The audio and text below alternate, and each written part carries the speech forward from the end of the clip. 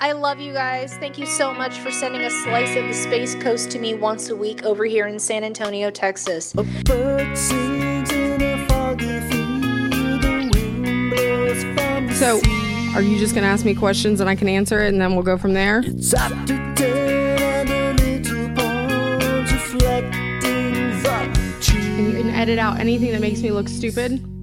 I'll think about your pretty smile and what it could mean. Or if I say something really messed up that needs to be gone. A lot of times I look at you and I feel green. I don't call no girls in the middle Like of the night. now. You got the wrong number. Declan, you like the Foo Fighters? No.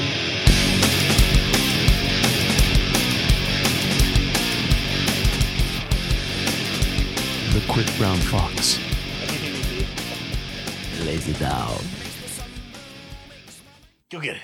Lazy dog. Yeah. Yeah. All right, so we all sound okay. Dick Chin is stung with the tip of the tongue and the T. There.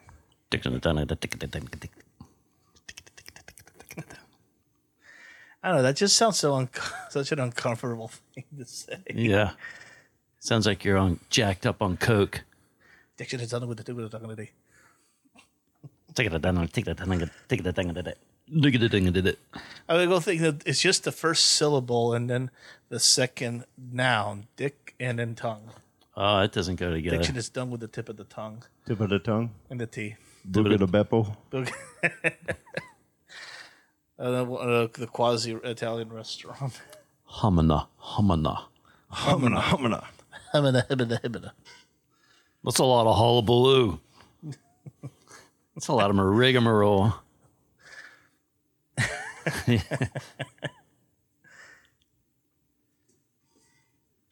I know it. How are we sounding? Great. We're sounding great. How are you sounding, sir? All sounding great as well. I think we're doing pretty good. Hey. Hey. Top of the morning. Oh, Top of the morning. Shiver me timbers. cursed charms. What? Curse charms. Used to be so lucky. They're after me, Lucky Charms. I ought to make a movie of that with Colin Farrell. Right? Totally. I just watched a Colin Farrell movie. They were In Bruges? They were on an island, and his best friend just decided all of a sudden not to be his best friend anymore. Very good that movie. looks weird, The huh? Banshees of Innis. So good. It was So weird. dude. Martin McDonough's. There's a great. I saw the message. It's such a good message behind that story. He was also great. The actor you just mentioned.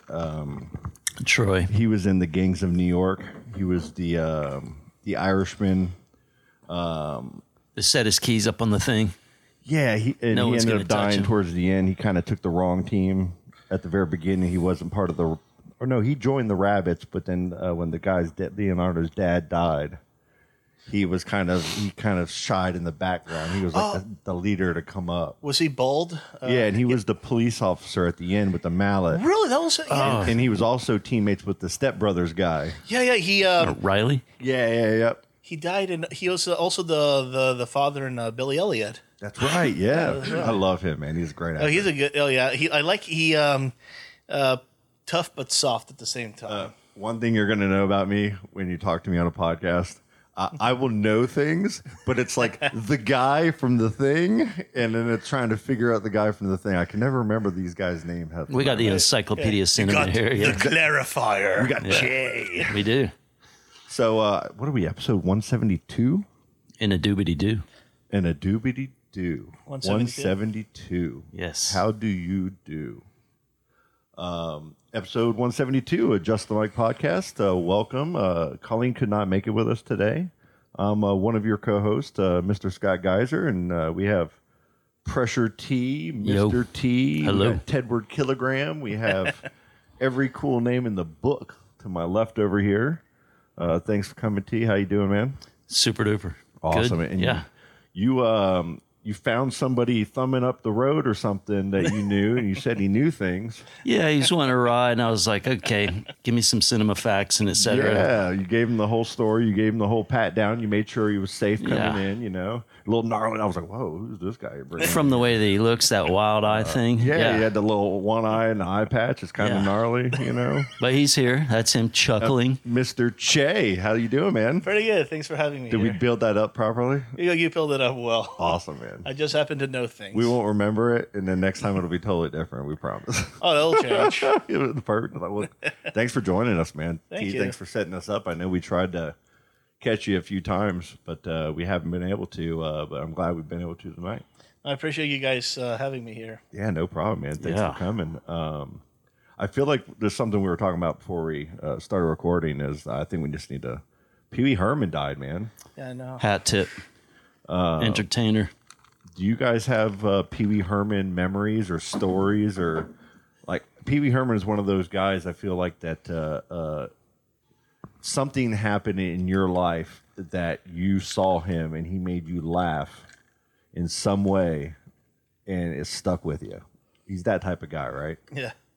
What about you, Che? Do you have like a memory of Pee Wee Herman? Well, like, the first time I saw a movie with Big Adventure? Pee Wee. I was thinking of Paul Rubens, the actor, but like Yep. Pee Wee Herman, the character. Yep. I remember I saw the movie as a kid.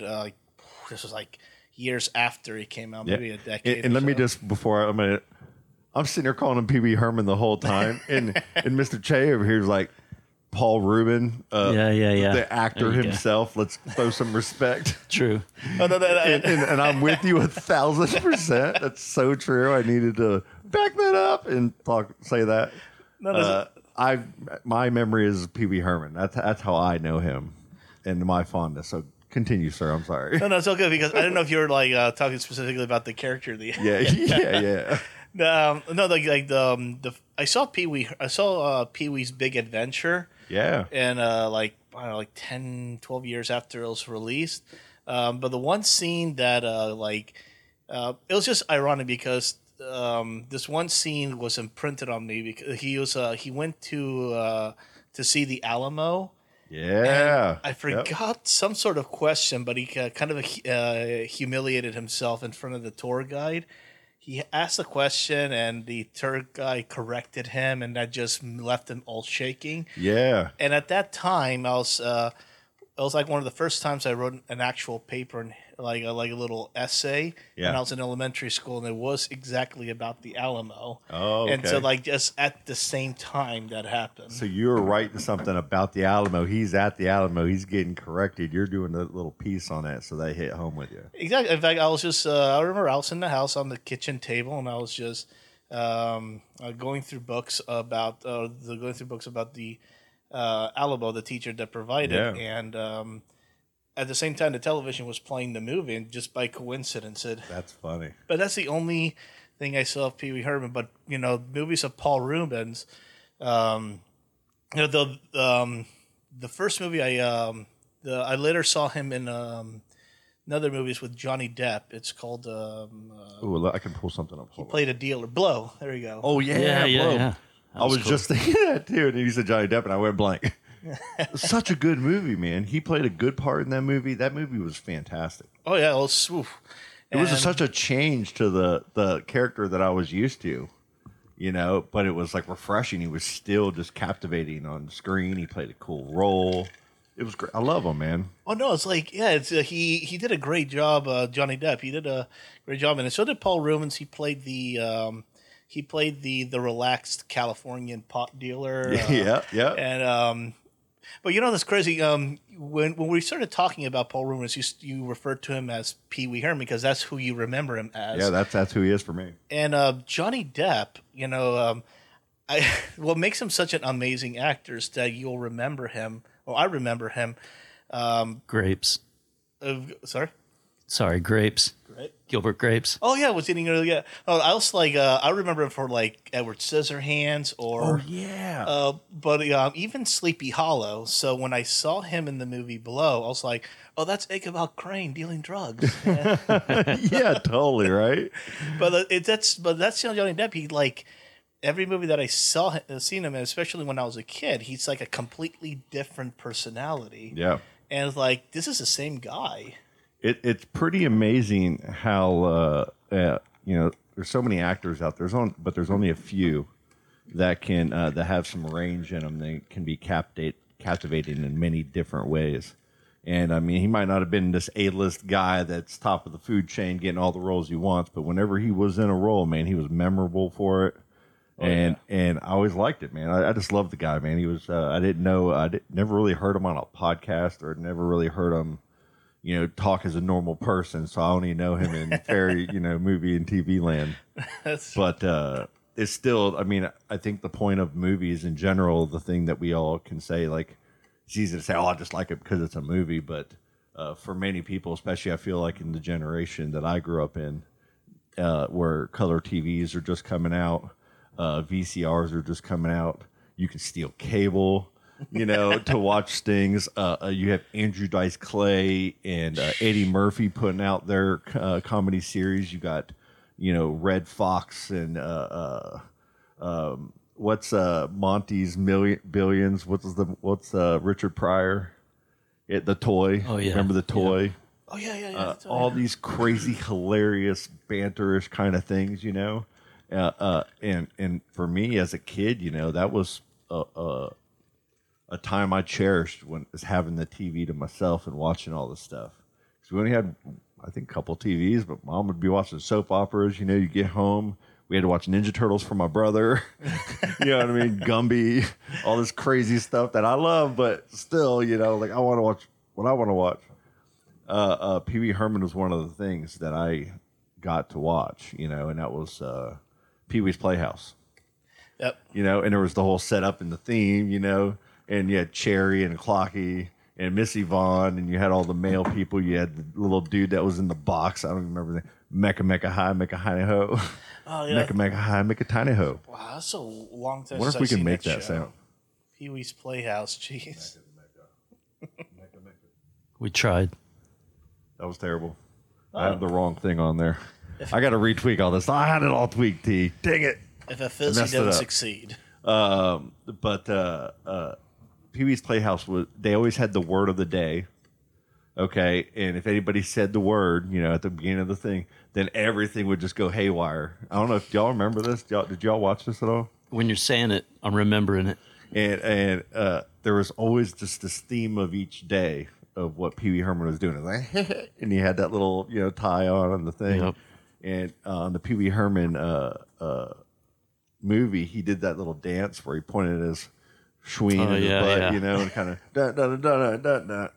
And that was like when I was a kid, I was a skinny little kid, and I loved Pee Wee Herman so much. My parents would make me in front of their friends do the Pee Wee dance because I was good at it, and I would do the one tippy toe, and I'd point at my things, and just go up and down and walk, and they'd laugh at me. And I loved it. What year was that?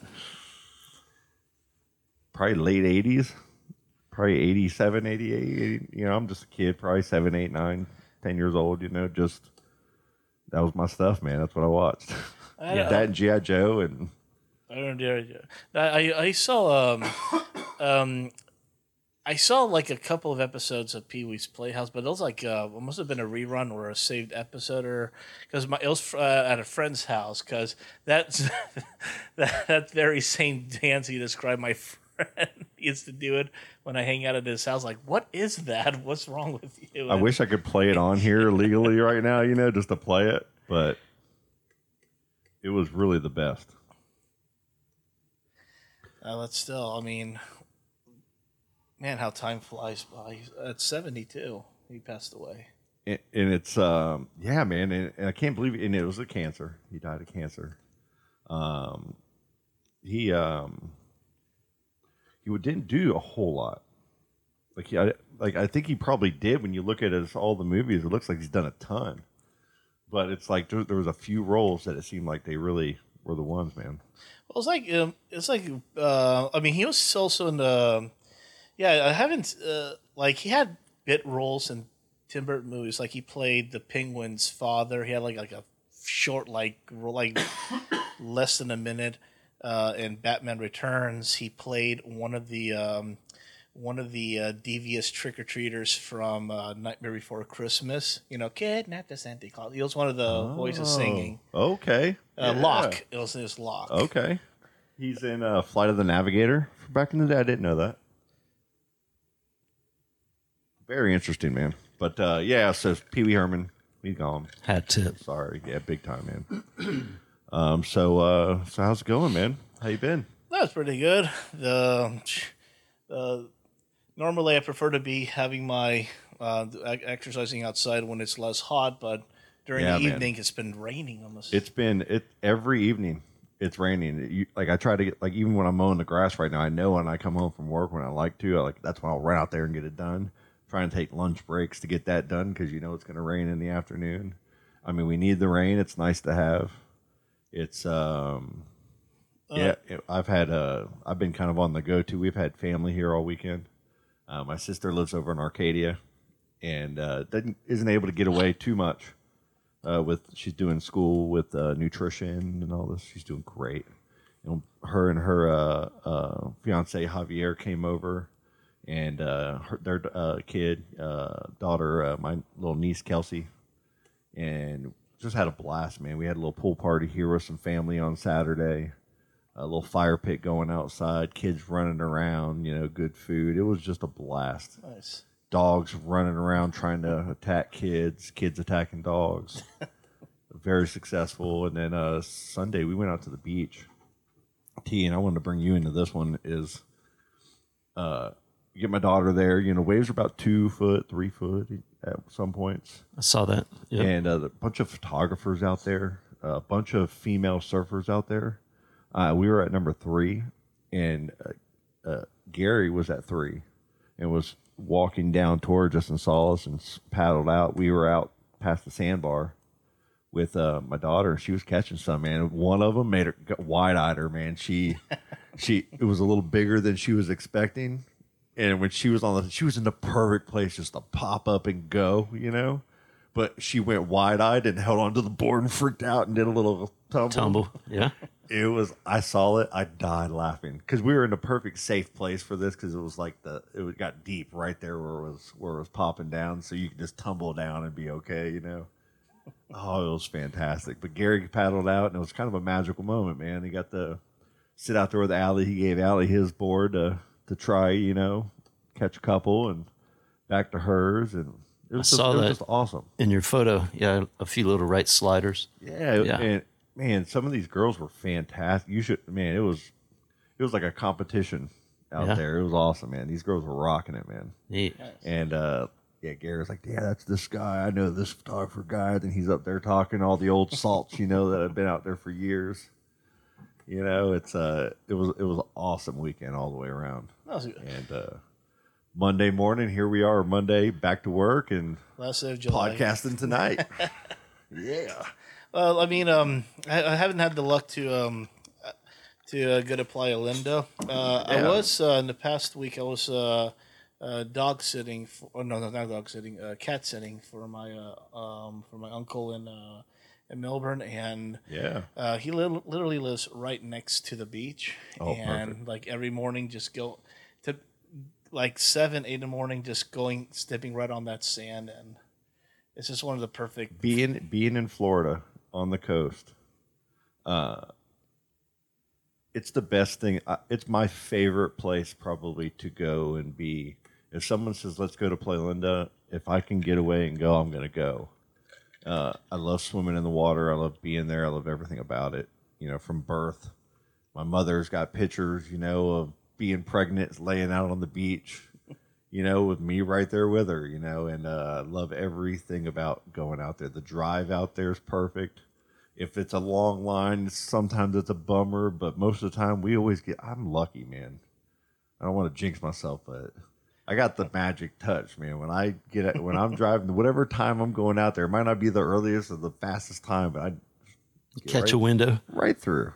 Nice. Right through. And it's just a beautiful drive, man. All the nature, it just kind of throw some music on, throw all the windows down. On the way back, we got our water jugs in the back of the car to give us a little fresh water plunge before we jump in the car and crank the AC up and ride back, and everybody's tired and hungry, and That's the best. That's the best. it is for me, man. I It like. really is. Yes, you can't go wrong with going, especially like a place like Playa Linda. Yeah. Yeah, even as a kid, when we wake up early in the morning, getting there, spend like most of the day at the beach, and we always had those rules, put on the suntan, and Yeah. like when we get back in the car, we had to always wet our feet with with fresh water before we. Yeah. It's always the same procedure, but we always got pizza or KFC right after. The same KFC that's still there, Right. And Right. even. We used to do that KFC all the time. We do the Burger King. We used to hit up. Now Moonlight's our thing. We go to Moonlight. I love Moonlight. We go through the drive-through. We don't got to get out. They bring us our burgers, tots, and a awesome shake. And we're driving back. The shake's topping it off. Everybody's happy. We jump in the pool out back, get that extra fresh, plunge, and then everybody goes to their little rooms to nap. Yeah, you fall out. Yeah, it's perfect, man. It's special to be able to live in that little circle. Oh, I mean, even after work, I would I finished working like 4 or 5 o'clock. Even though, what time did Playa Linda close? Like at 8 o'clock, or like I think it's dawn 8 o'clock right now. I think it kind of adjusts, right? like you have to be out start leaving around 6 o'clock or I something. think they start. Yeah, I think they start beating people, right? They shoot them with the rock salt, I think, or something until they. Hey, they used to lock you in if you hung out too long, and you have to deal with the skeets, and they'd leave you hanging like back in the 80s. And Would they stuff. Oh yeah, it's like a punishment.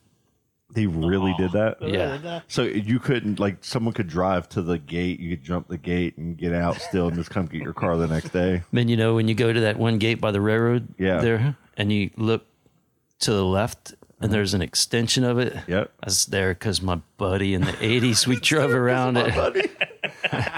Early, they didn't unlock the gate on time. He's like, I got 4-wheel drive. We're going through the ditch. Oh man, that's funny. We used to Juarez. fit. There was a barge out there. Did you know that? No, there's a barge. There's a sunken barge out there. Yeah, the one that Crane walks all the way down through all the nudies to get to.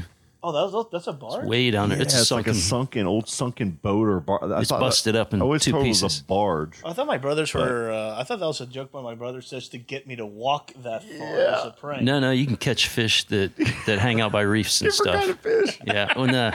Yeah, you catch an eyeful. Trouser trout.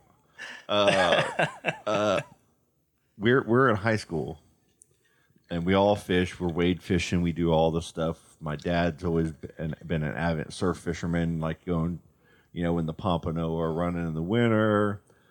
So beach fishing has just been a thing we've always loved to do. It's just a lot of fun. And we came up with the idea. We knew the barge was down there. We'd get our backpack set up. We'd get some ice things and some Ziplocs. So we'd go down there, and anything we needed to bring back, we didn't want to have to carry something big with us, So, is that me? Nope. Oh, that's fine. That's not my. It's Falcor. That's me. It's way out there. Sorry. Have you heard? Way out there. Sorry. I love it. No, couldn't have been mine. Have you heard mine? If you heard mine, it'd be awesome. You know it'd be mine.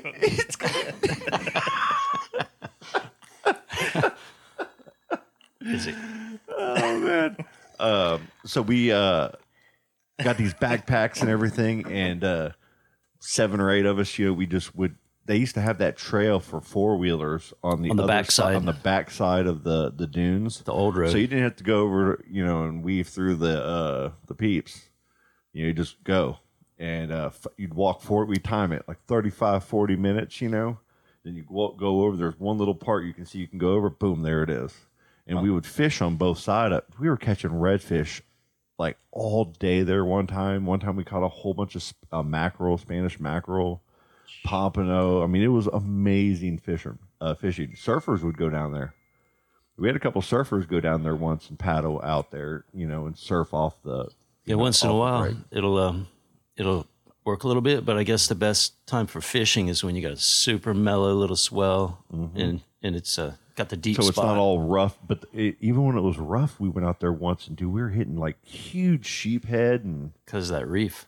exactly Yeah. everything. And nobody fishes down there, so it's kind of You just got to walk your ass bulk, off to get yeah. to it. Yeah. And when you're down there though, you'll look down the beach and you'll start seeing these little shadow people getting closer to you, and then you're like, oh, no clothes.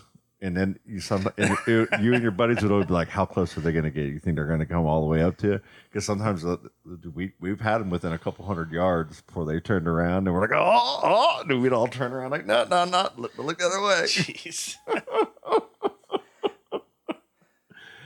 Oh man, I love it. And then we'd always fish at Eddy Creek. I did. Is that any close to Mosquito Lagoon or? Yeah, I think It's like number 7 or 8. It's like on the other side of the dune, But yeah, it's part of Mosquito Lagoon. it's Eddie. My uncle Ron used to fish. There's a little hole there, right there in Eddy Creek, and like he used to. I'm telling you, just with crazy Slaying it, huh? equipment, just bringing these huge grouper up out of this hole. And before you know it, he was doing it. Before you know it, there would be 10, 15 people Ringing it. all sitting there pulling up grouper. I caught one over there once. We loved fishing over there. My dad used to always take me.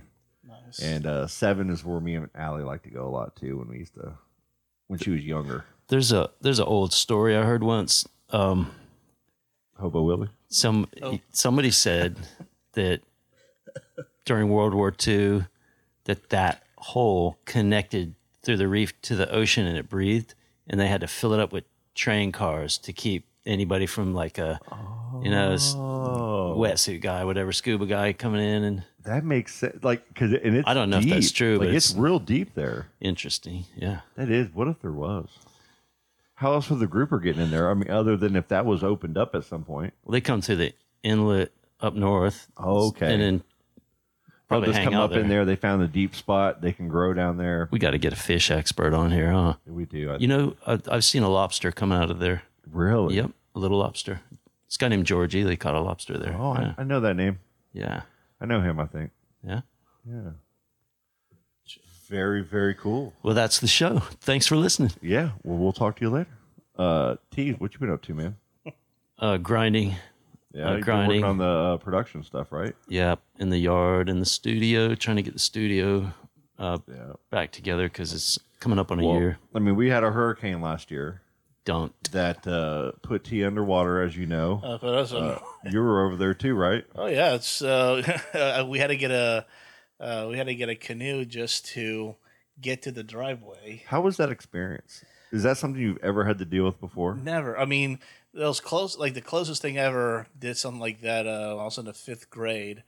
We did something called the mud walk, Okay. and I don't remember where we went in Florida, but we were in the woods and we were like waist deep in this basically wet mud. Like it was Those little mud runs, the 5K kind of things where you got a tough mud and things. Well, we had to put on like a black trash bags. Okay. Like like you're doing the little those little. This sounds interesting. Like those what do you call those races where you get your half Like your a potato race? the potato sacks? Yeah, and you had to hop your way. Yeah. Well, something like that. But we trimmed the bottom where our legs can go through. But basically, it looked like a Like a human seal? yeah, it looked like a swamp, but instead of water, it's just this thick mud that you walk through. And eventually, we got into the water to clean fresh, to fresh water.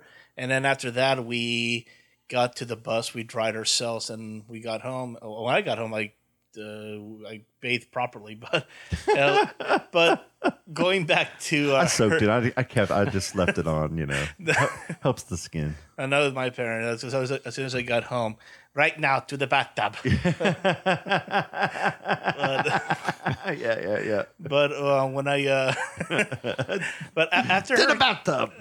after Hurricane Ian, like the water was like up to your knees, maybe a little past your knees. So Okay. I couldn't even get my car out of there. Oh, And, man. like I have to drive to go to work, but my car wasn't going anywhere. I even missed a concert. I was gonna go see the Orlando Philharmonic Orchestra play Gustav Holst's The Planets, and wow. I really, really wanted to see it. I Denied. I was denied. You were not willing to swim I was not like, for the concert. That's real dedication. I Showing didn't up to have the a- concert, soaking wet.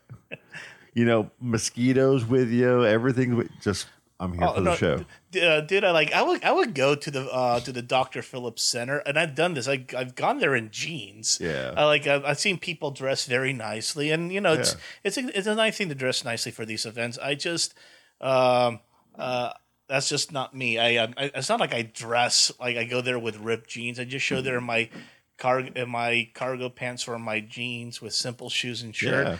But the thing is, like, I couldn't go to the concerts because I couldn't get my car out of the driveway. And meanwhile, the Dr. Phillips Center sent me a message, a voice message saying, "We will continue playing the orchestra as scheduled." Of like, great, I'm gonna miss this Thanks a one. lot. Yeah, and Now I gotta watch it on YouTube. I was like, I'm gonna miss it, and I can't get a refund. So that's just me missing the concert. Even though I paid. Just wait till VR comes out. VR? And global warming is doing its thing right. And jeez. everybody who's all the full global warming people are like, "We told you so." And then we're all in deep water, and then you're like in a haptic suit in VR at the Philharmonic, just rocking it, and everything's chaos, but you're up there in VR, safe. You can see everything live. It's gonna happen. It's gonna have to be that way one day. One day it will be. Hopefully. Just. I'll tell you this, T. Both of you guys, you should know this. You've seen the Spider-Verse movie? The one with Miles Morales, I the haven't. animated. It's a really good series, and it's they're going through the multiverse. So there's different Spider-Mans, and one of the themes of it is like everybody can be a Spider-Man, right? Is a hero. And so they have like the Spider Pig, they got the Spider, all these different people, and there's different realms and different paths, or were different, skills and life experiences. If we had that here, you would be coming to the Philharmonic to see me play, because I was a magical viola player Oh yeah. in middle school, yeah. first chair, all county. Fire fingers. I was the guy. Miss Atwell was my teacher. We'd play. This is where I knew you're into music, and like you threw a little thing. It's classical music as a whole. Mm-hmm. You're very versed in it. More of it's like, I'm basic on his history, like mainly on the composers. On musical theory, not that proficient, but when it comes to discussing composers and their work and the times in their lives, yeah. Do you play the violin too? Unfortunately, I can't play any. Magical way, like T can play any instrument, like I can- anything that you put out there, he can play it and figure it out. Oh no, I mean, See, told you, Beethoven, told you. Fifth Symphony, first movement, Fate. That's called. No, Told you I had it all tweaked perfectly. Sound. I can dabble on the guitar, but Cool. I'm more on the history and facts on composers. But unfortunately, I'm still practicing. But So there's the. I just remember as a kid, we got like after my third year, because up there middle school was 6th, 7th, and 8th grade, and my freshman year, this is how it worked. There was the band, and it was full already. You could not get in the band if you wanted to. Like their parents, everybody pre-booked band, the coolest music, thing. Then there was chorus. I could not sing. I cannot sing. I was not singing. I was embarrassed to sing. Then there was orchestra. And on the orchestra side, we're like, oh no, we don't want to be in the orchestra because then we're nerds, right? But our orchestra, there's these two just beautiful little, we're kids. We're like, these chicks are so hot. We're joining. My friend Jason was already a pretty good bass player. My friend Bobby Castleman was like, I'm going to do the cello. And then I was like, everybody was doing the violin, and I'm like, I'll do the viola because no other people were viola. It was like a deeper. I'm like, at least I'm not like I'm a little more manly as I'm 12 or 13 here trying to, process being a kid, right? What's cool or not. I ended up getting really good at it, and by my third year, it was so cool. Sitting there with the teacher, in the morning before school started and being able to play. I think it was like the Beethoven concertos. There was like 7, 9, and 13 or something. Like there was like 3 or 4 of them that are really popular. And I was getting pretty good at reading music. I was never great at tuning. She'd always have to tweak and help me with the full tuning. But I could sit there and roll with her for multiple pages. And that was what I felt like I was coolest about, even more than doing it in front of people or at the little concerts and shit. That's my memory as a kid, is the Beethoven concertos. There's like 2 or 3 of them. Oh no, yeah, it's well, I mean that's understandable. Like even when I was in I did band when I was in middle school, 6th, 7th, 8th grade. I was in percussion. Okay. We started off with bells. Then he moved us to snare drum, bass drum. That's cool. Then dabbled a bit with xylophones. We got excited when he brought in a gong. Which it's like we just wanted to hit the thing, but we got one. The thing is, like, because we wanted to, for one of our concerts, we played the theme from Lord of the Rings. Oh, and cool. at the very end, one of us had to hit the gong. But he told me, like, you just can't hit it. There are areas of the gong for certain, for certain sound that you want. Tones, yep. And so I got lucky to hit the gong because the other ones got to play the snare drum. So I was like, all right, I'll do the other timpani and. But I would have been cowbell. I'd be a cowbell guy. Oh, you can get enough of cowbell, right? That's right. More. But the most embarrassing instrument. I shouldn't say embarrassing, but all instruments play a part. All sounds have a part. But whether else, I remember I had there were 3 or 4 of us in percussion, and for one song, one of us had to play the triangle, and Dinner time. little thing, and I'm like ding ding ding. You sit in front of your parents. You're like, I'm so proud. There's like all these parents staring at this. One of us just had to pick this thing up. It was the flutes. The flutes were playing something like Galaxy. It was like some sort of space themed tune. This was when I was in the 6th or 7th grade, but I had to.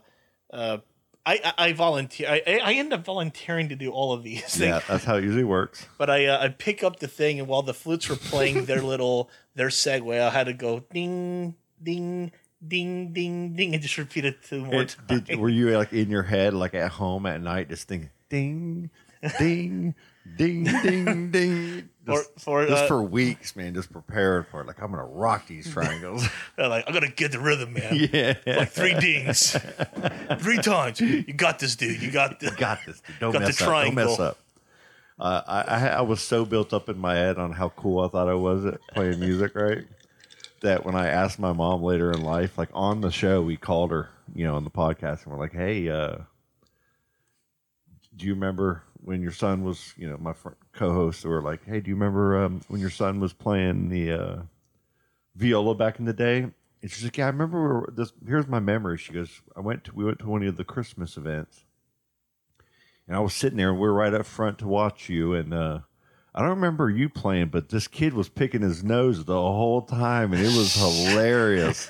We were talking. All us parents were giggling on this kid that was sitting over here picking his nose. While you're doing this, and I'm sitting here just like playing your heart out. One eye looking at her like, please love me, Mom. You're playing your heart out on the viola, but they remember a kid picking. I mean, is that like from like you love music? That's part of like the struggle, right? A musician. Like, I'm sitting here just playing my heart out, just wanting people to notice me and love me, and vibe with me, and they just like kids picking his nose. That's funny. So let's chip into that. All these kooks throwing shit at people performing lately. Have you heard about all that? I saw the good topic. Busted by the in way. the face Thank by a phone. that Cardi B or Yeah, something. yeah, The only thing that I know, there's no judgment because I don't know what happened. It's all she was walking on stage. Someone threw something. She turned around and threw a microphone and hit somebody with the whole microphone. Wait, did they throw something at her first? I would think so, but I don't know for sure. I didn't really get the dig on that, but I did see, and I know that there's a trend. Like things get viral, like on TikTok per se. Like there's like us as humans have this hive mentality sometimes, or you see something and it gets attention, and then somebody else is going to do it for the attention because we want that attention. So and usually, and I don't know if this is TikTok. I'm just totally making because there's so many things that are TikTok, but usually one thing happens and then all of a sudden this starts happening all over the place because then they share it and redo it, and then everybody gets 1 million downloads and then they're rich. Then you move into your mansion. That's what's what it means to be viral, or Yeah, I mean that's the viral life now. I mean that's the new famous person in a way. I'm famous for a mishap. There's a few kids, there's a few people through movies and TV shows, but usually it's through you're like Mr. Beast is one of the biggest and most valuable entertainers I probably would say in the world right now. Yeah, he's a wizard. And these guys that are number 1 and 2 on YouTube, it's absolutely insane the money that they make. And it's awesome. I mean, they probably should make more with the value that they're probably bringing to the companies that are. I mean, you're driving so much, so many people to your website. You're just funneling it, then advertise the crap out of it. We're gonna go on a break because T wants to play, take some phone calls. All right, T, have fun, man. I like your shirt though. You wear a nice shirt. Thank you. I like the button up too. We should just keep talking. Let him walk away. All right. Be awkward. We're just gonna keep going. I just I think he was pooping. And that's where the phone's at because it's all echoey. Because I think I've pooped before in that bathroom and left the phone, and it gives the same distance echo. It's I've seen this whole thing with Cardi B. Yeah. So what it was about someone throwing. Who was it? Was Cardi B throwing something at the audience, or the audience throwing Cardi B? I think. Do you know more about that, T? Who threw the stuff first? Oh, I don't know the particulars about Cardi B's thing, but I just kind of browsed the news, I guess, past couple of days, and there's a string of artists who are, they're getting clocked by people throwing things. You shouldn't be doing all that. You're trying to catch a vibe and lift it up at the show, but they're throwing things at someone's face, hit them in the eye, give them some stitches or something. It's just, it ain't cool. Jeez. You get in comedy, you got hecklers, right? And you got people that'll heckle. And I've been at shows where there's been hecklers. I was at one in downtown Titusville when Ross McCoy, they were playing games. They were doing some creative different things. And there was like a local at the bar there getting like way over drinking, talking. And this was one of those, one of those events where you don't want to be that guy that's talking during the show because everybody else is paying attention and didn't care. And finally, the thing blew up and it turned into a whole scene, And, it was comedy afterwards because we all had to laugh about the situation. It's like, hey, purple shirt, get the hell out of here, purple shirt. And everybody's like, purple shirt, purple shirt. So, it can be a fun thing. But words are one thing, actual throwing things like at basketball events. You see people throw things into the, that's why when you go to a basketball game, and you get a drink of water in a water bottle, they take the bottle cap and they keep it. And they hand you the water because they cannot give you the bottle cap because that bottle cap will 100% somehow make it onto that floor to be thrown at somebody or, as a prank or something, and it will cause chaos. Jeez. It's like there's always got to be that guy that's, doing the titty twisters and the grinders. The thing is, and when it comes to hecklers, these things have,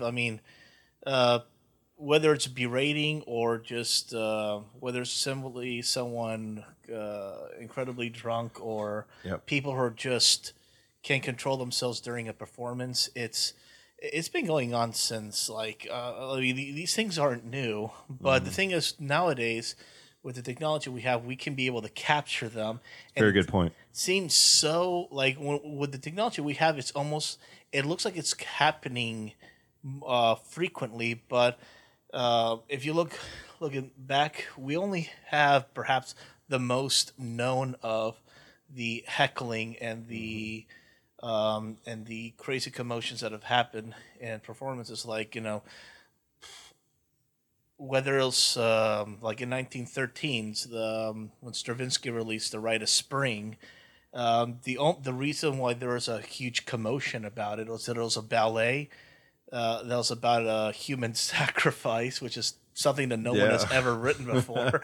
But not only that, but the music itself was just so frightening and barbaric, even in the modernist Fauvistic, even if Fauvists were more of writers and painters, but I guess it can extend to music.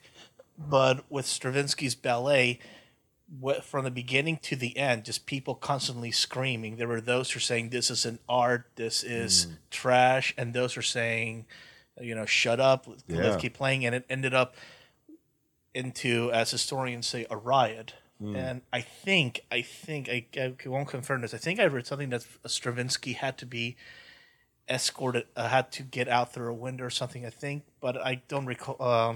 I'm not sure. I had to go back on that. Yeah. But Diaghilev, the impresario, the guy who put on these Russian ballets, he said that's the reaction was exactly what he wanted. Gotcha. But when the Wow. Rite of Spring premiered, like months later or a year later, I think before the First World War, after the First World War, it became more accepted.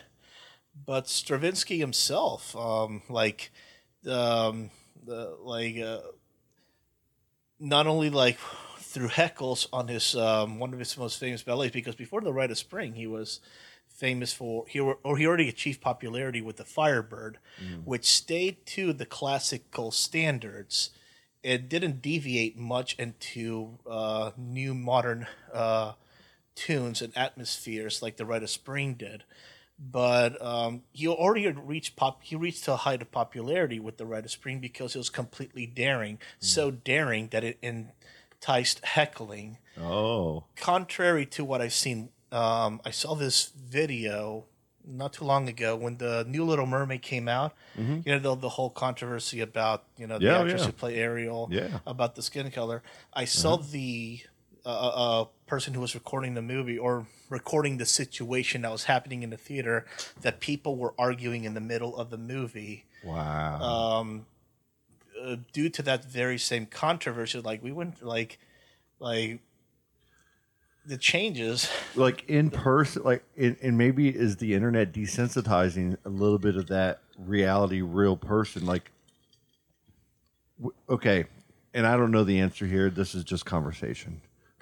When you are in the Truth About Titusville page or in a Titusville crime page on the Facebook or on some internet forum of any kind, and there's a whole group of people, and anytime that there's a crime or something that happens in a town that gets posted in there, then the brain of the person looking at that website is going to go, man, this crime is elevating. But if you take the whole totality of crime in that town and you didn't look at the internet all the time, it might, be going down as a trajectory, but just because it's being amplified on an internet site, it makes people, that the thousands of people that are on there it puts their fear up that, oh man, things are getting dangerous around here. oh yeah, Back when somebody was writing a play, it's represented in movies across. See, I'm a movie guy too, man. So I can reference it from a movie all day. There's so many movies out there in history, like even your old ones, like your Lonesome Doves. Oh, which is one of my favorite. that was a miniseries. Yeah, it was like a 3-part or Tommy Lee Jones. Yeah, oh man, Duvall. yeah. What's his? He was so young back then. Silver Spoons kid. Silver Spoon's He was kid. the son. The Tommy Lee Jones. Tommy Lee Jones' son, I can't recall the. and then Robert Duvall is one of my favorite actors of all time. Oh, yeah, he did he did a great job. He was the I don't want to give any spoiler alerts. One of the friends died in the miniseries near the end. Yep. Tommy Lee Jones had to drag him and Yeah. bury him in the exact same town where they spent their lives. Because before Yo, yep. there's a prequel to Lonesome Dove. It's called He brought him. Comanche He Moon. brought Robert Duvall all the way back. Tommy Lee Jones, because he got up there. He got shot by an Indian, and he shot him in the leg, and it was in a bad spot, and he did not want to live without a leg. Yeah, he'd rather die with Yep. gangrene than to live Yep. with one leg. Yep. And Let's talk of pride. yeah, that's just who he was, man. He was like that. His vanity is who he was, and that's what he said. And it's just such a good movie all the way was. around, man. And the best thing is that Tommy Lee Jones's character stayed the stoic, tough man. guy, but as soon as he buried his friend, Yep. he broke. Yep. Which just it just shows the longevity of how much a person can go and how strong Yeah. a bond of friends is. And how strong like a movie can you can watch a movie and how it can instill something in you to make you think about things in a different way than maybe you do before. And then when a guy writes a play, when a guy creates a symphony, and to them it's their language, it's their English, or it's their whatever. To somebody like some of us, it's something totally different. It might be a fly by night, we don't care, and it could have been that guy's lifetime achievement and brought him great success all across. And then that's just, I guess, the spectrum of humanity. It's wild how the internet brings in the change, just like back in the day. When people were writing plays and they're let's do something, let's we gotta cross this red line and go a little further, and let's do some human sacrifice stuff. Then back in the 80s, there's some VHS like Faces of Death, and ours these, people eating monkey brains. Yeah, and that's stuff. what I remember. And I remember like my mom and dad like rented these crazy movies to watch with their friends, and we were supposed to stay in our room, and we'd come out, and watch. Oh my God, you see what I saw? Then the internet comes out, and you can go on all these rotten.com and all these crazy websites. I remember that website. And like, I was the guy that I had to see it. I wanted to see it. If I knew it was there, I have to see it. Okay, that was me back in when I was a little chap catching a sneak on Sunday night on PBS at 10:30. It was Monty Python. Yeah. And they'd say some shit like, and now full frontal nudity. And they'd show a famous work of art, Yeah. But that was cutting edge back then, right? Yeah, it totally was.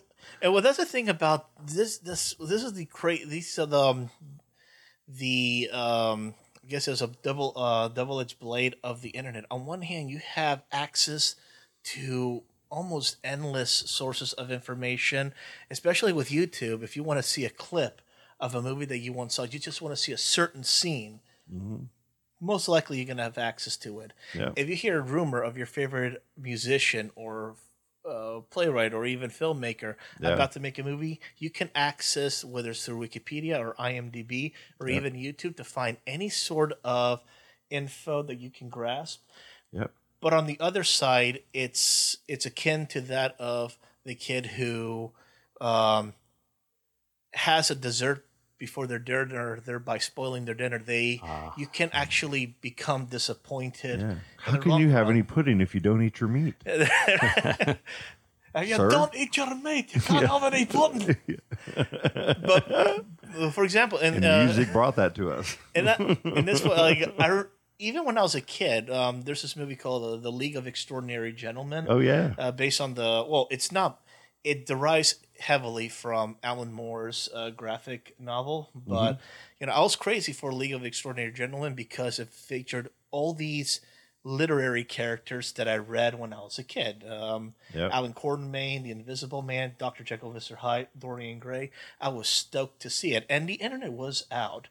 But, at that time you couldn't find that much info, or at least I wasn't adept enough with the internet to find that info. Yeah. But that made the viewing experience even more exciting. Yeah. That made the experience where there are more surprises where I was like, "Yep, that's that character. Yeah, I knew that character was about to appear." So that's the thing with what the internet provides us. It provides us with so much that you're once not bound to be filled with surprises. Yeah. You get the news early. Oh, surely there's going to be a reaction to the news, but eventually you'll be nullified. Yeah. When there's too much news, like if point in case, Yep. if someone's about to release, imagine if Stravinsky was to release his brand new ballet called The Rite of Spring, and we have no idea, but you release like hints or spoilers, like trailers, you're not going to be that surprised. You're like, oh, this ballet's going to have to do with human sacrifice. Yep. Oh, and the music doesn't sound that classical. It sounds scary, barbaric. Yep. So when you see, you're not going to get that much of a commotion out of it. I mean, you will get a commotion if there's a huge, if there's going to be a, sorry, hold on a second. There's going to be Like reaction. or like a split from the fan base. Okay. Like those who say that's You're not gonna get a diversion like the Star Wars people, man. You got exactly. You know, I don't like the new ones. I don't like the middle ones. I don't like this one. You know, the originals are the only ones that are good. The new ones can't be good. But then, from a perspective of a child, the new ones are amazing. You know, and the old ones are dumb looking. You know, but us as you know, it's nostalgia comes into play. Exactly. So many different like it's the internet. It's you're right. It's a blessing and a curse. It's something that, like, going through school, I did good in school. You know, I loved going to school. It was more of a social thing for me, but I was smart and I could get through my school, got through the classes, and there's a handful of teachers that I really, you know, they knew how to get the class's attention and how to have conversations and how to pique your interest.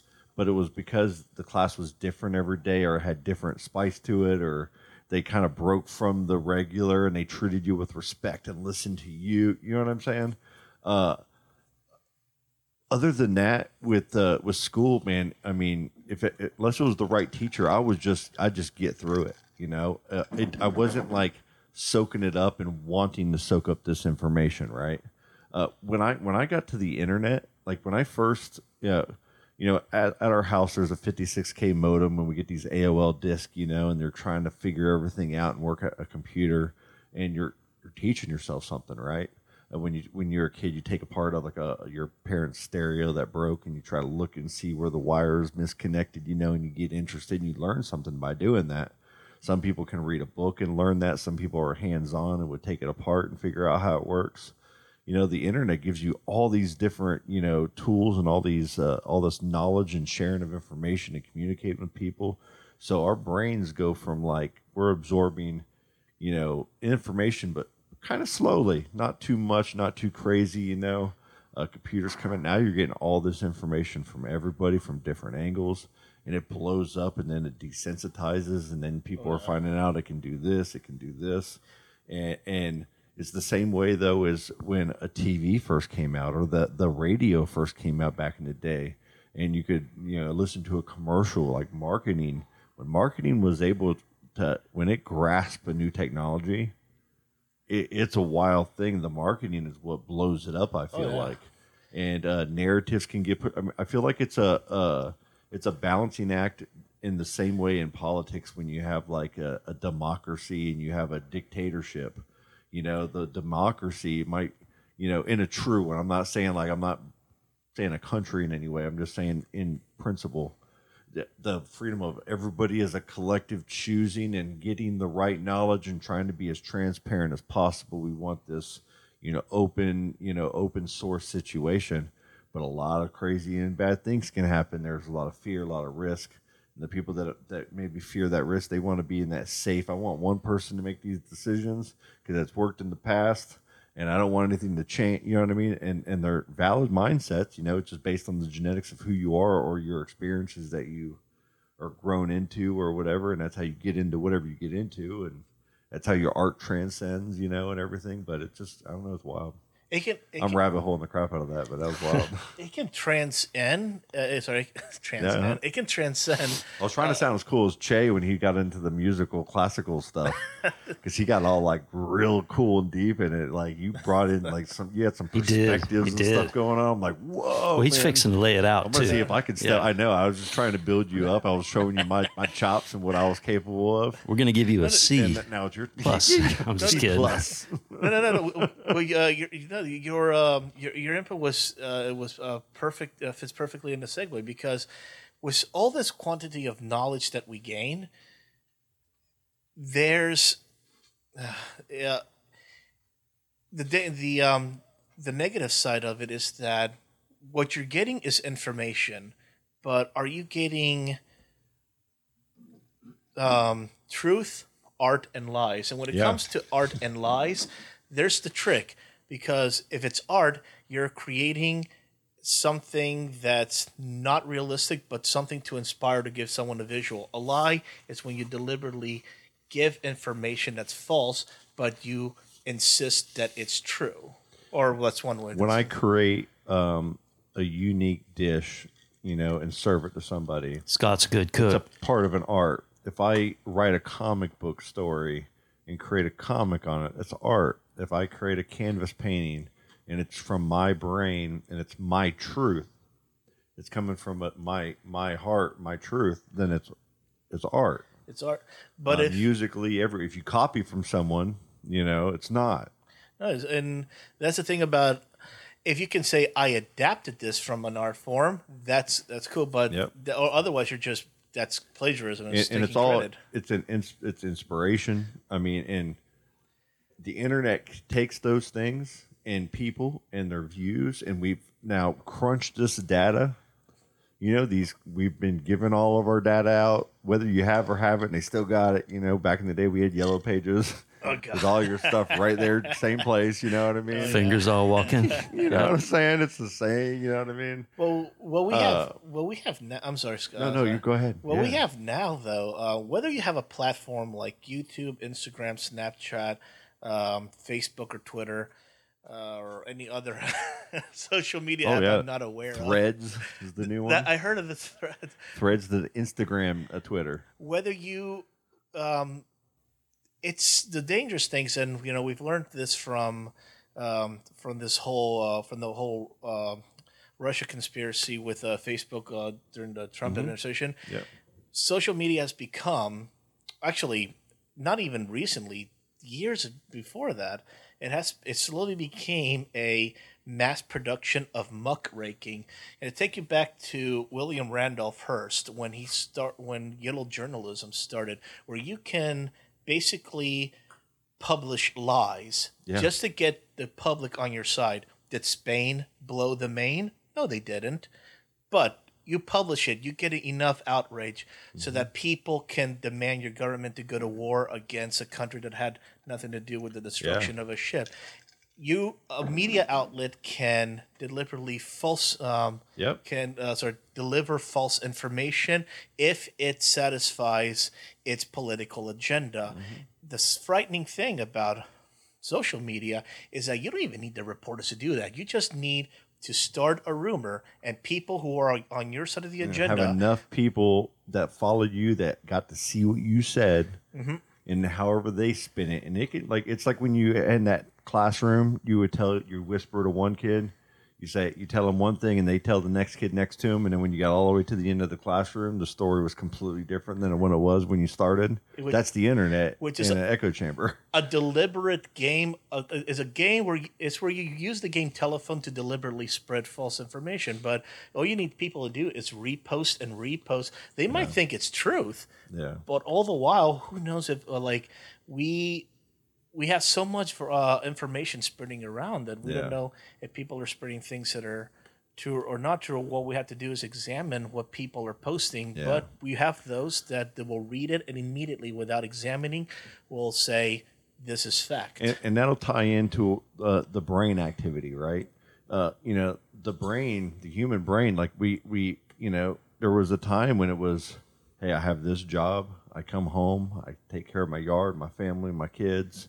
You got a wife at home, or even before that, It's we're going to land here from this boat on the East Coast, and we're getting to Oregon, and we're going to take this trail, and we're probably going to die, but this is a better life for us, and it's a goal, and it's not like I got to be here from 9 to 5, and I got maybe X amount of hours, on this day and this day to be able to, spend time with my family. No, it's every day I'm with my family, and we're trying to figure out how to make it together, right? Exactly. And we keep, realities have kept evolving and changing on what's your norm and what we create, within ourselves.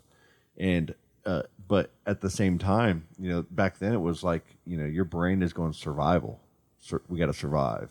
We have to, figure out how to do this. And Practicality. and it's hard work and it's labor and it's now I mean it's the same, it can be, but it's also so much more. I mean, there's so much things that we're processing that we're not giving our brains, I feel like, enough time to process them because we're always to the next thing and to the next thing. Like I know I am. I feel like that's that ADD brain reality personality trait in some people that we get all this. Some people can handle it very well, like the hyper intelligent people handle that stuff and can tune it. Oh yeah. But they're also troubled internally. It's you know what I mean? It's not like a perfect science when you're smart, either. No, forgive me. Yeah, it's a flood of information. It reminds me of Kate Blanchett and Indiana Jones 4. Okay, yeah. What was it? Indiana Jones and the Crystal Skulls. Yep. At the end, where she finally discovers the alien ship and she wanted to know everything, and all that knowledge is going in her head. She's like, too much knowledge. Yeah. And she that's basically us. Yeah. Because we're especially with YouTube Shorts or with TikTok, you're swiping, watching bits of information. Sometimes you don't even get past the 10 seconds. Like, all right, I've seen enough. I want to see the next one. I want to see the next one. I want to see the next one. And just jumping from info to info. And it's almost as bad as incorrectly summarizing an article just by reading the headline and moving on to the next thing. Thank you for saying that. When I'm going on either, whether it's Twitter or if like on my, I'm at work or something, or I'm sitting here watching some TV and I'm scrolling around looking for some new stuff and I'm popping through some different websites. And when you look at an article and it says one thing and you click on it, and when you read the whole thing, it's totally different, or it's like leading, but not really giving you, or saying, hey, this person is corrupt, in a political way. And then when you read it, they're going, it's no new information than you already knew, but they just try to put their twist on it and kind of get you to click on theirs instead of the other guy that wrote almost the same thing. I hope we get to an internet at some point that can figure out ways to weed that. Like, that'd be something that would be cool. It would. But it's so much, because that's where the fear comes. You're seeing families argue over things that they read on the internet, because they think when you read this on this website or that one that it's real or not real. And there's a puppet behind there that owns that and is paying for that service and that website to be hosted, or that airtime to be on TV or whatever in your face. And that has an agenda. It does. That usually is tied to a ticker on a stock, exchange, or some type of investment, or some type of collective mindset trying to lead to one way. And so on top of, trying to worry about being scammed in reality in real life and keeping your home safe and, your family fed, you're fending off like bank accounts and debit card transactions. You're fending off internet people that are attacking you, or you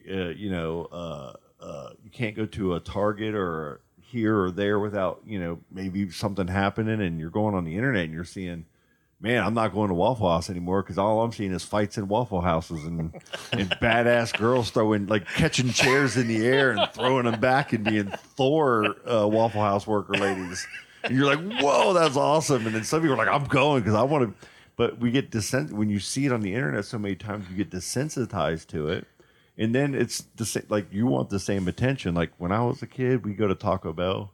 We thought it was so cool. They started getting those little clings. Clings? Like on a window, you could take their marketing and they put it on their window, and it just went on there. It wasn't like stuck on there. You could just peel it off and pop it right back on, and peel it off and pop. It was a newer technology rather than having something glued onto So the like window that you had to chisel off. The Mylar, is that what it Yeah, was? so it was our thing. We thought we were cool if we could get we get little ones when they had the little ones. We peel them off while we're eating, and then we put them on our cars. I don't understand. And that was our Free advertising for them, huh? we're advertising. Yeah. You know what I'm saying? Like ridiculous stuff, but it was like then other people did it because we saw one other person do it, copy us, and we're like, oh man, it blows up. And when the internet gets that, I mean, every Taco Bell would have to close down because everybody's in there stealing all their stuff to put on their cars. A TikTok back then, that's what would happen.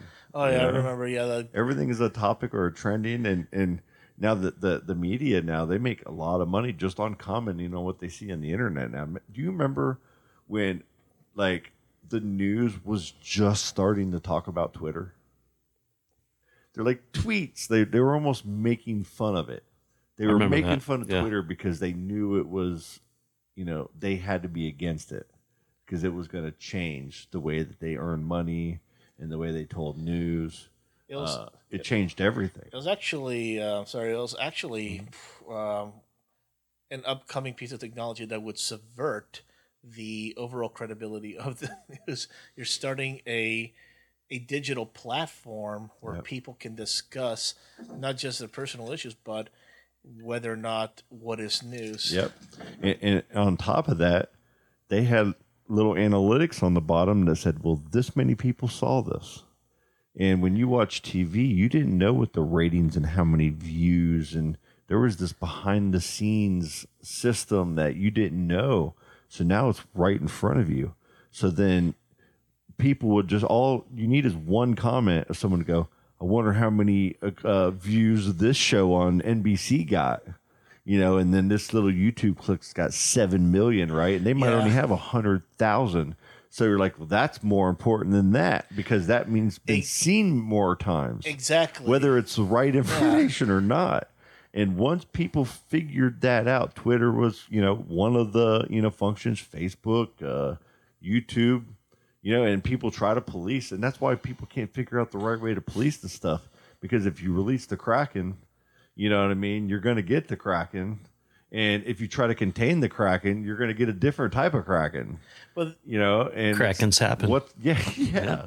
So what's the balance? That's what I'm saying. I'm about the balance, and it's hard to find. You need nowadays. a Medusa head. It's hard to find. And by the way, I keep saying the word exactly because you're drawing very good points on it. It's actually a good thing, but this balance that we wish to regulate, truth and lies on the internet is our most important First Amendment right. Yeah. Or the right to express what we believe. And the trick is, in the end, one can say that the information they spread is an expression of their beliefs, and whether or not people want to believe it is up to them. And the crazy thing is, our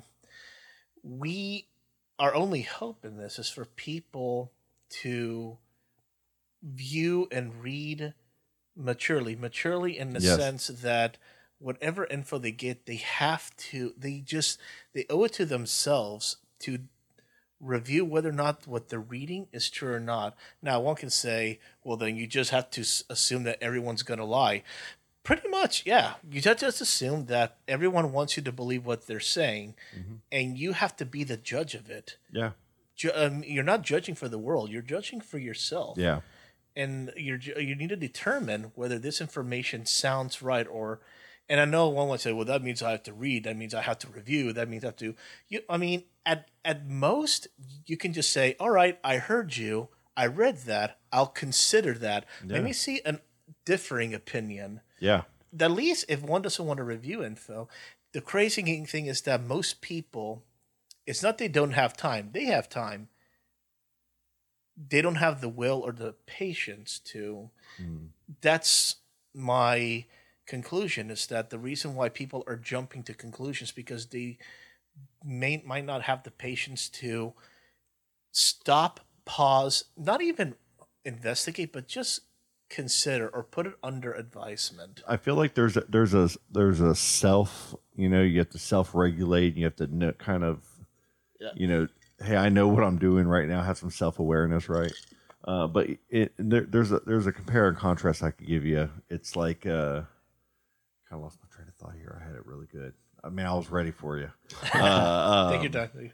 It's your show. In real life, when you're talking to somebody, like I'm sitting here telling you something, and I'm telling you how amazing of a viola player that I was back in the day, and you're sitting there, yeah, Scott, that's really cool, man, like awesome.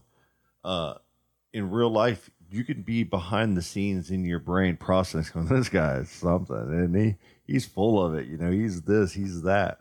Or going, man, this guy's awesome, man. He's, we're having a great conversation. I don't agree with everything he's saying, but we're having a good conversation, and we're having it in person. Exactly. Then you'll have that person, though.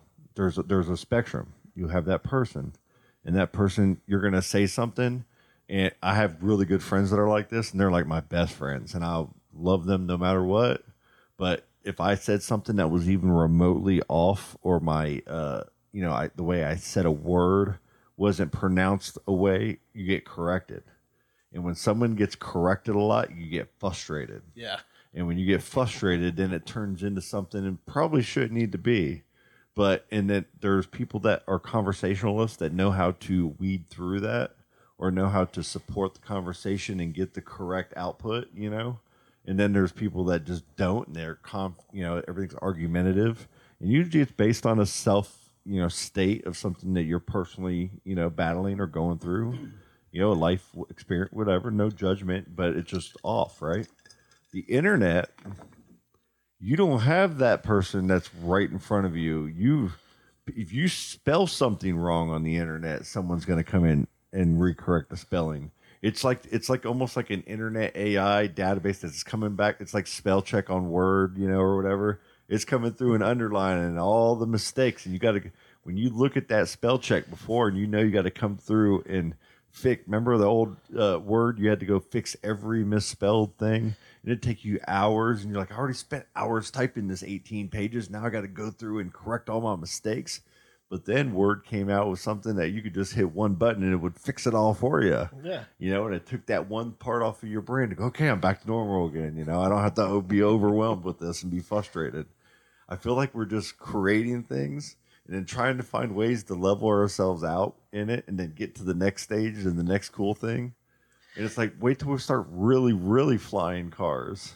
We're going to be a mess. It's going to be a hot mess. The thing is, we're on a locomotive of not even a locomotive, a bullet train of technological advancement, and with every piece of technological advancement, there's a catch.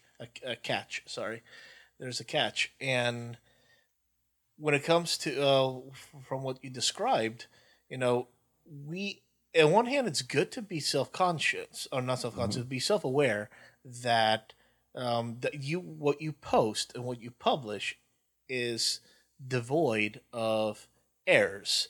Yeah. That you want people to know that you not only you make yourself clear, but you're saying it correctly. Yep.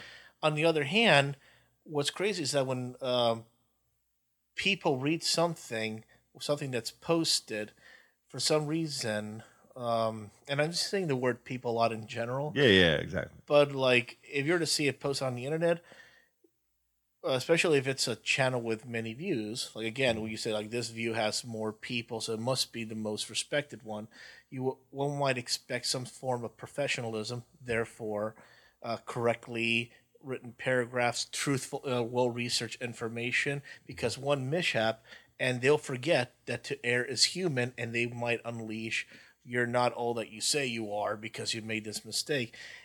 And when we go back during the days when information was not even when information was published slowly, it was published at a good rate, but audiences perceived information in groups. Nowadays, everyone gets information all at once. All they had to do is just click on Google Chrome or go to turn on notifications, and they get all their info, and the whole world starts viewing information and start registering and start expressing their comments, whether it's against the author or against the content.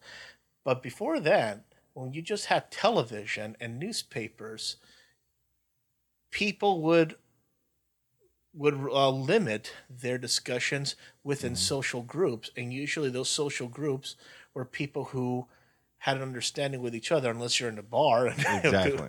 But the point of Now what everybody's got a T-shirt with what they believe or who they're about, so you see them immediately, and you want to attack them, and what color shirt you're wearing matters sometimes. Sometimes it doesn't. I mean, not even a we're like birds. We've turned colors into a whole thing. You know what I mean? Well, no, we're not even just shirts. Now we went through the trouble of creating wristbands where a color represents a cause. Like, oh man, just so you know, I'm on this team. Oh yeah, dude.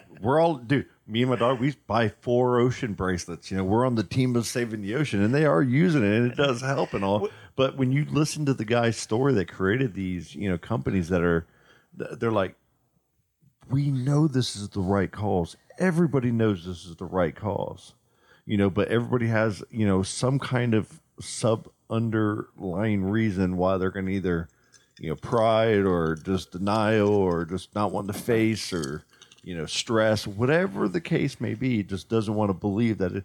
But they had to turn that into a business to make money, to sell bracelets, just to do the right thing, to try to monetize that as an industry of collecting trash rather than just letting it lay. And it had to be marketing had to lead that push.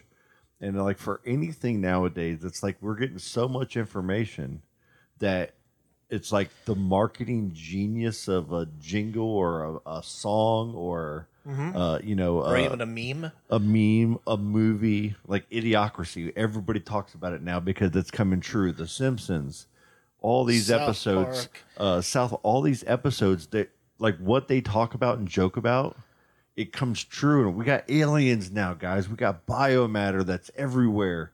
And it's being studied all over the place. And there's aliens. They're all our friends. Like one of us 3 could be an alien. And it's so cool now, right? It's marketing. It is. It's all marketing that's taken us to a level of either we've been able to be cool enough in life to get around like-minded people to keep the hive calm and long term, or we're all in chaos and we're charging freaking the White House because somebody told us to, or we're flying over to Ukraine to fight for something that we believe in, or maybe on the other side when people used to join some of these groups that are in the Middle East that they believed in their ideologies. Well, and it's all what you read and what you say. It's all marketing. Well, the thing is, that is one of the roles of the arts. It's always been a vessel for, not just for marketing. I mean, art is supposed to be an expression, but that expression can be a vessel of a political cause, of a social cause, or even a marketing strategy. Find it in movies and songs. You can find it even in pictures and memes, as you said. Banksy we even mentioned him earlier. It was like he's like a kind of this mysterious person, and his art is for a purpose. Like there's something for a discussion to be had, and it's almost like nowadays it seems like it's all about how much money you can make on that piece of art once he puts it somewhere, and how fast it can get it to an auction, and how to an auction house so you can make that money on it. But it's like art is always for a purpose and for a meaning and to be talked about. I don't know. I mean, like it's surprising on how like influential the arts. I mean, it's not so much surprising. It's the gravitas that art has on the psyche of people. I mean, even Carl Jung has talked about archetypes, that how we based archetypes on not just on our personalities, but on our characters. But our archetypes can be derived on things that have influenced us, including the arts. Yeah. Point in case, the boy who idolizes a superhero and tries to live up to that person's standards. And they have a code, and eventually they, as they grow older, they wonder whether to alter that code or stick to that code. Point in case, like in Victor Hugo's Les Miserables, you have Javert, the policeman, who he grew up, when he was a kid, he grew up with criminals. He was just born into that class, but he did not want to be part of that. And as he became a dedicated officer of the law, he believed that what matters was law and order. Doesn't matter what your intentions are. What matters is that there's order established. And he did not it did not matter what your character was. Yeah. If you did not obey the law, you have to be dealt with the consequences. But then, not only was his life saved by Jean Valjean, the very man that he was hunting down, that he wanted to put into bars, despite knowing that Jean Valjean had become a different person, he believed he was still a criminal deep down inside. But Jean Valjean told Javert, just let me get this boy Marius, the boy that his adopted daughter was in love with, to get him home, to get him taken care of, and I promise I'll come back and meet you, and you can arrest me. Just let me do this one thing.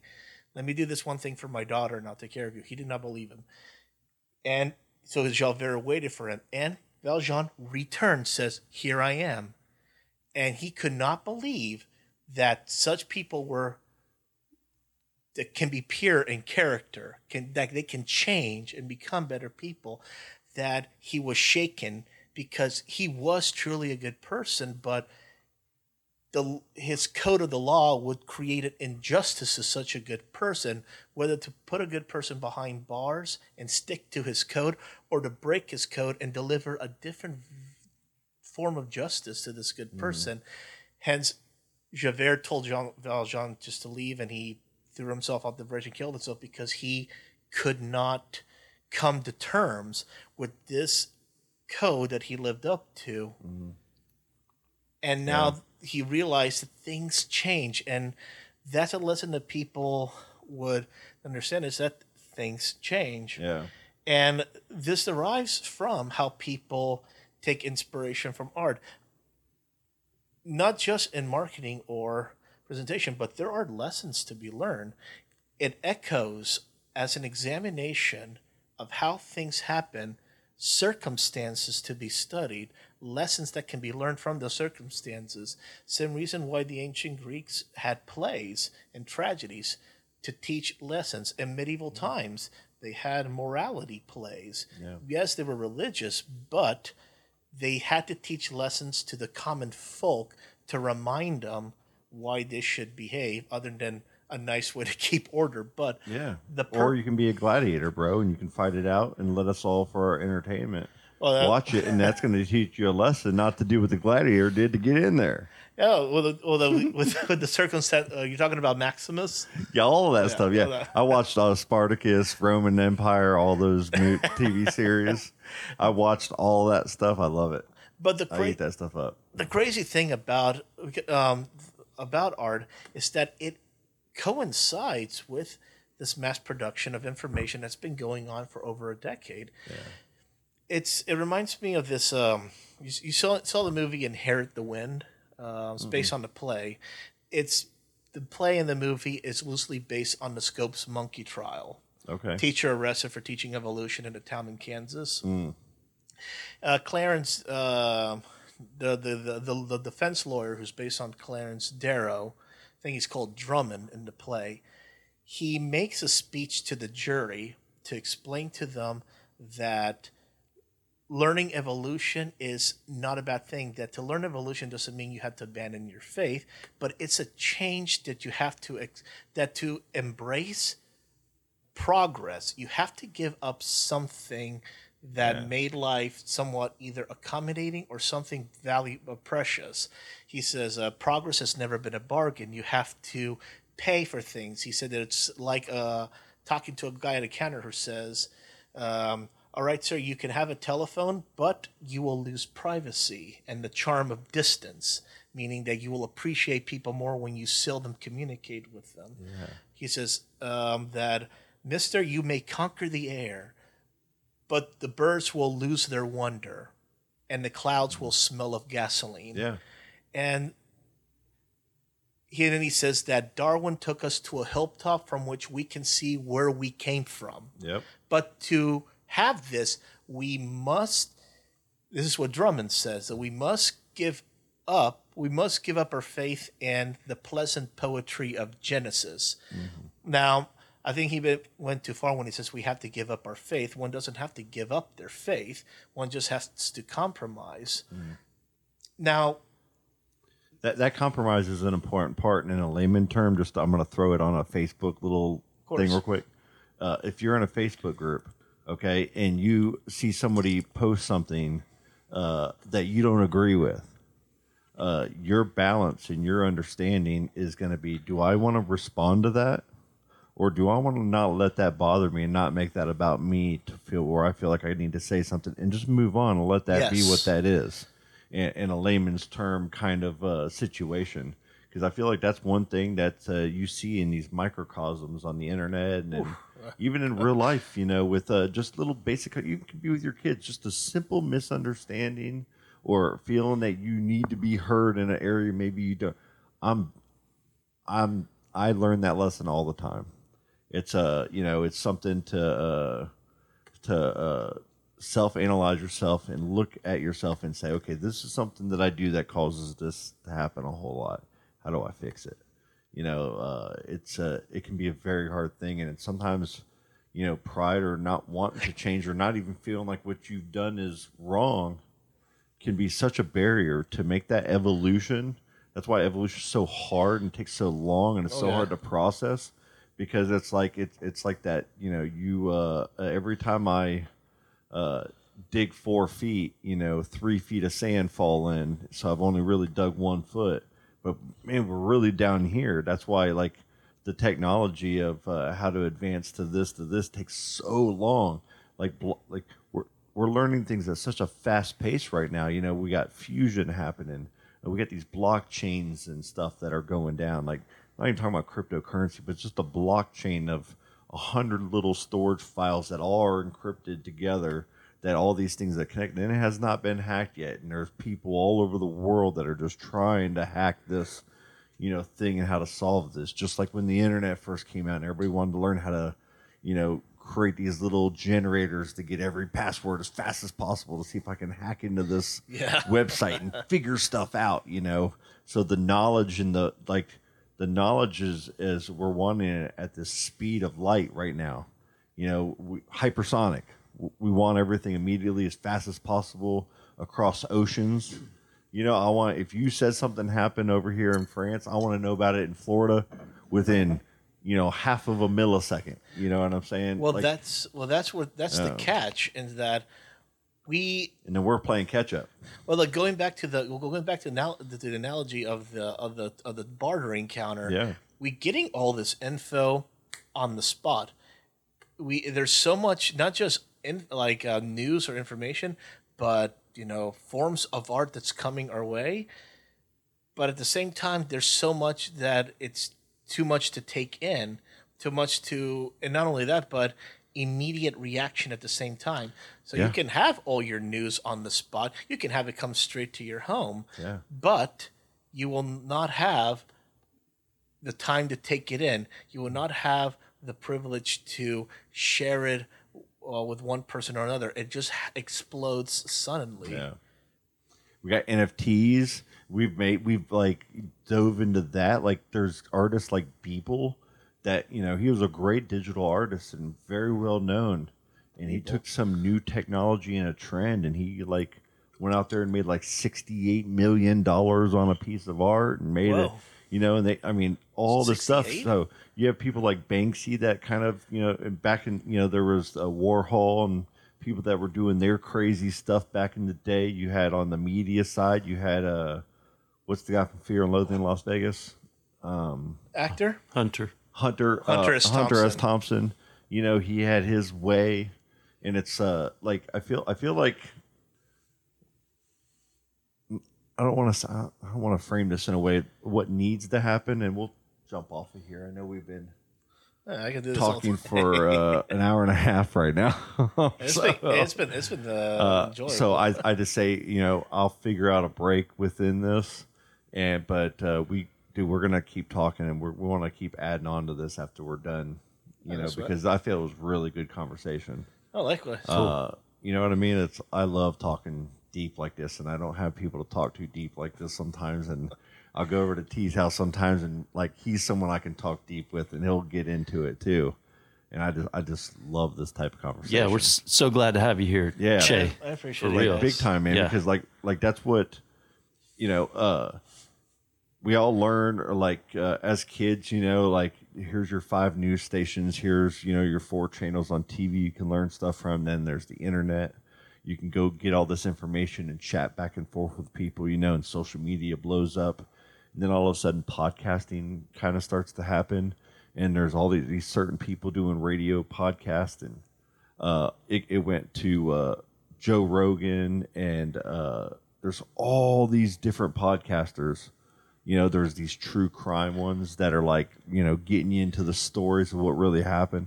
But there's if there's Lord of the Rings, if there's a TV show that's amazing or a series that's amazing out there's a podcast that you can actually go on, and there's people talking about it. As soon as the episode's over, you can go on a live thing and listen to people talk about it. And like Silas, my son, spends more time watching people game on YouTube and following people's YouTube channels. He doesn't watch TV series. There's not one TV series that he could say I watch all the time. Not one. And all the kids that we know all say that. There's right? so many of them. It's insane. It's amazing, but it's insane at the same time. My Netflix queue, not just Netflix. I have more than one app. Even on YouTube, there are podcasts with episodes that I like. Even Two Bears 1K. Oh, I love Two Bears. Yeah, Yo Mama's Dude, Critical Drinker. all of the like Tiger Belly. That's a good one. Dude, what's the one with? There's one. Fighter and the Kid. I never seen that one. That was a great one. Brandon Schaub was an MMA guy turned comedian. But all of these guys, what do they do? These guys are thinking the same thing that I feel like a lot of us think is like, okay, I can go home and be a zombie and watch the same things and okay, National Geographic's amazing and Bill Nye the Science, all this interesting stuff, man, it's gravitating you if you want. Now we can have these conversations and we can listen to people that are having these conversations with these guys that are, you have to pay money to listen to these guys because you have to go to Harvard or you have to go to a certain school to get this doctor or to get this philosopher, to get this scientist, to get this dietitian, get whatever, this person is. You can find a podcast and you can listen to a long form podcast while you're driving, while you're doing anything. When I read, I fall asleep. I can listen to stuff and I can multitask and do things and listen to stuff and I absorb it and it makes me think and it makes me like, I feel like I've learned more by being able to listen to other people talk and they're not acting like they know what's right or wrong. They're just having a conversation. And a lot of people, when they hear like a podcast or a conversation, I don't like that podcast because I just don't believe everything that he says. And it's like, it's not about believing what people say all the time. It's about just listening and taking the information and picking little bits and pieces that might be meaningful to you.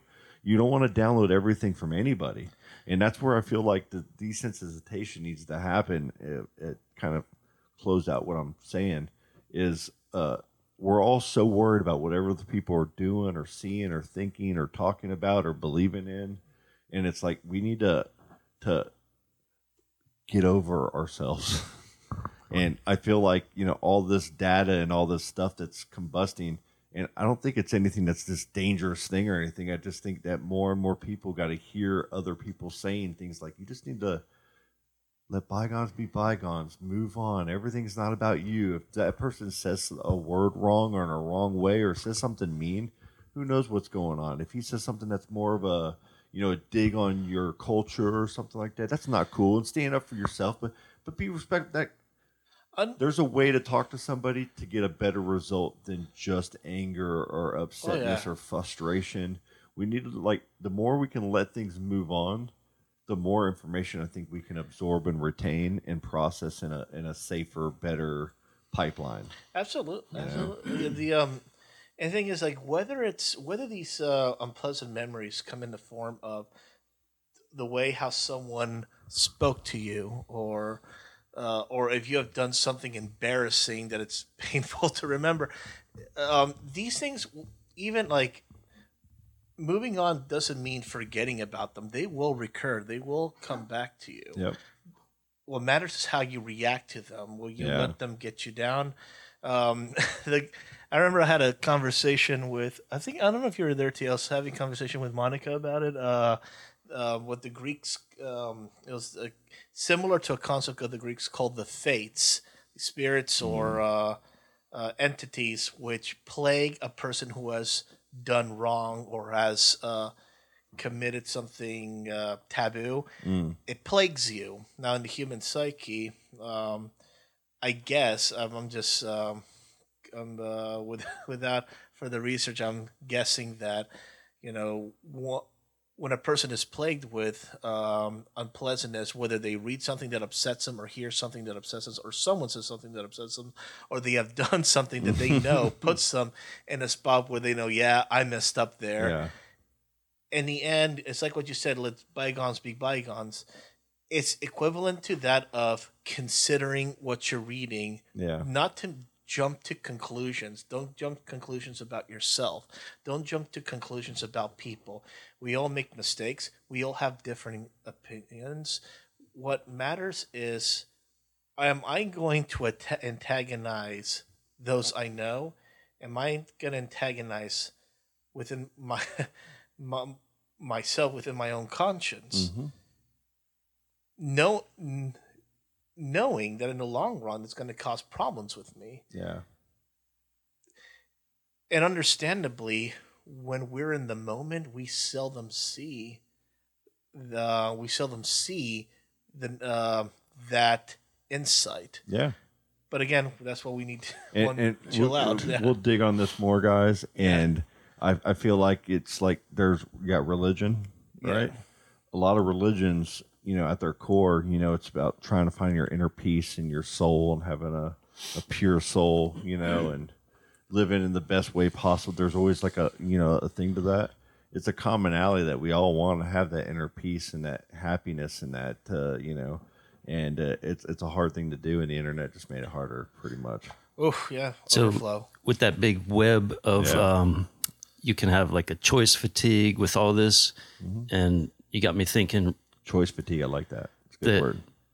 That Che sent me a birthday card recently. It kind of made me vibe on this. Like, where are you at? Are you, you got the poo vibe all the time? Or what kind of vibe you got? What are you rocking on average? And he wrote me this quote from Marcus Aurelius that made me want to be like, I'm going to keep my paintbrush out, and I'm going to be painting my soul with good vibes instead of the poo vibe. The quote was that so see, I'm trying to remember the quote that I wrote down. About coloring your soul. Let's see, coloring the soul. Come on, what? I'm gonna find it. And I remember. I'm gonna beat Che to it. Please find. I remember well when I wrote it down for you. Your soul is colored. Let's see. Let me check it out as well. Hold on a sec. What on earth? Why is it escaping me? Why is it when it comes to information and I would normally retrieve it? The soul becomes dyed with the color of its thoughts. So you're rocking what vibes? You just got to make sure this is choice fatigue, but you can't be wearing that I can't be wearing that poo vibe or the disgruntled vibe, because it takes a pie wedge away from me that could be like a hell yeah vibe or a chill vibe. You know what? You've actually been someone over the last couple of years of my life to help with that vibe. Cool. Likewise. And, awesome. Like in a very big both. way, because I have circles of friends that they're my favorite people in the whole world. I love everything about them. But as you grow and you're seeking a certain type of Transcendence. yeah, you know what I mean? It's having like a circle of positivity. Maybe you need. Maybe you're down and need that lift up. You know, you have to, Need it like water. you do, man. And I was at a point I felt like I really needed it. And you know, everybody gives it in their own ways, you know, and it's all accepting. But certain people elevate you, man. And you made me, you know, inner think about things and try to be better with those things. And it's Because you got that paintbrush in your hand, you're literally painting your own, you're dyeing your own soul. It's find that those people that try to make you better, whether it's financially, whether it's, you know, mentally, whatever the case may be. You know, we all are healers in some way. Don't invest in the poo vibes. Yeah, man. Scroll past it. As someone with a cut, we're reminded it will heal. It will heal in time. Was with a friend. One reminds you, just so you know, you're not as bad as you think you are. No, that's a good point. No one's born. I don't think anyone is born to. No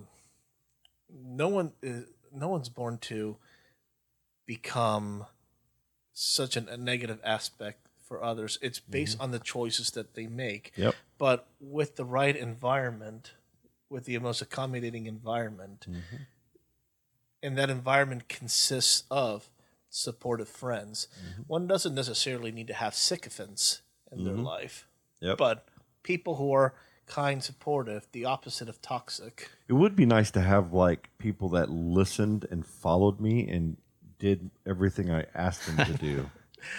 Timothy You know, there is a sycophant. balance. I feel like I can have a balance in my life and have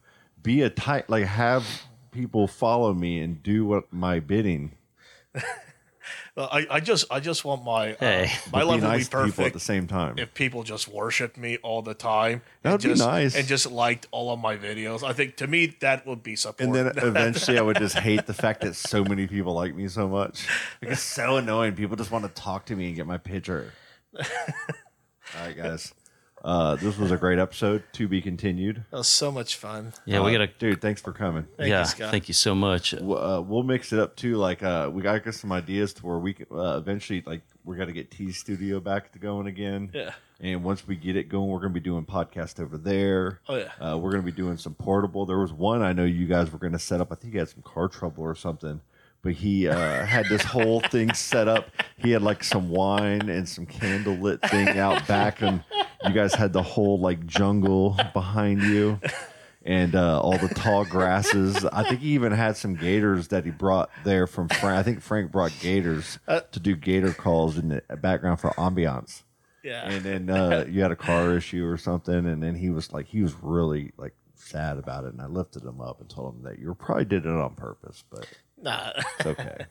Yeah, I love to evade things by lying. That doesn't make me a bad person. It just makes me a false person. You know, it gives us tips on what we're supposed to do, and we don't want to do things that we don't want to do.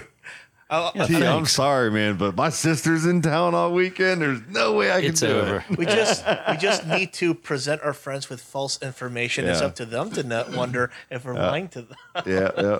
Hey, guys, I have an important announcement to make. Sure. No, I don't. But, so a smart alecky vulture lands next to his buddies who are macking on a carcass, and all these buddies stop gorging for a second, and they turn their beaks toward their newly arrived pal. And guess what he said? Carry on. Daisy's in a tube top, screaming from the top of her lungs. This all ends tonight. Daddy's on the floor, he's screaming for more, saying you're gonna be alright. Daisy's in a tube top, screaming from the top of her lungs. This all ends tonight. Daddy's on the floor, he's screaming for more, saying you're gonna be alright.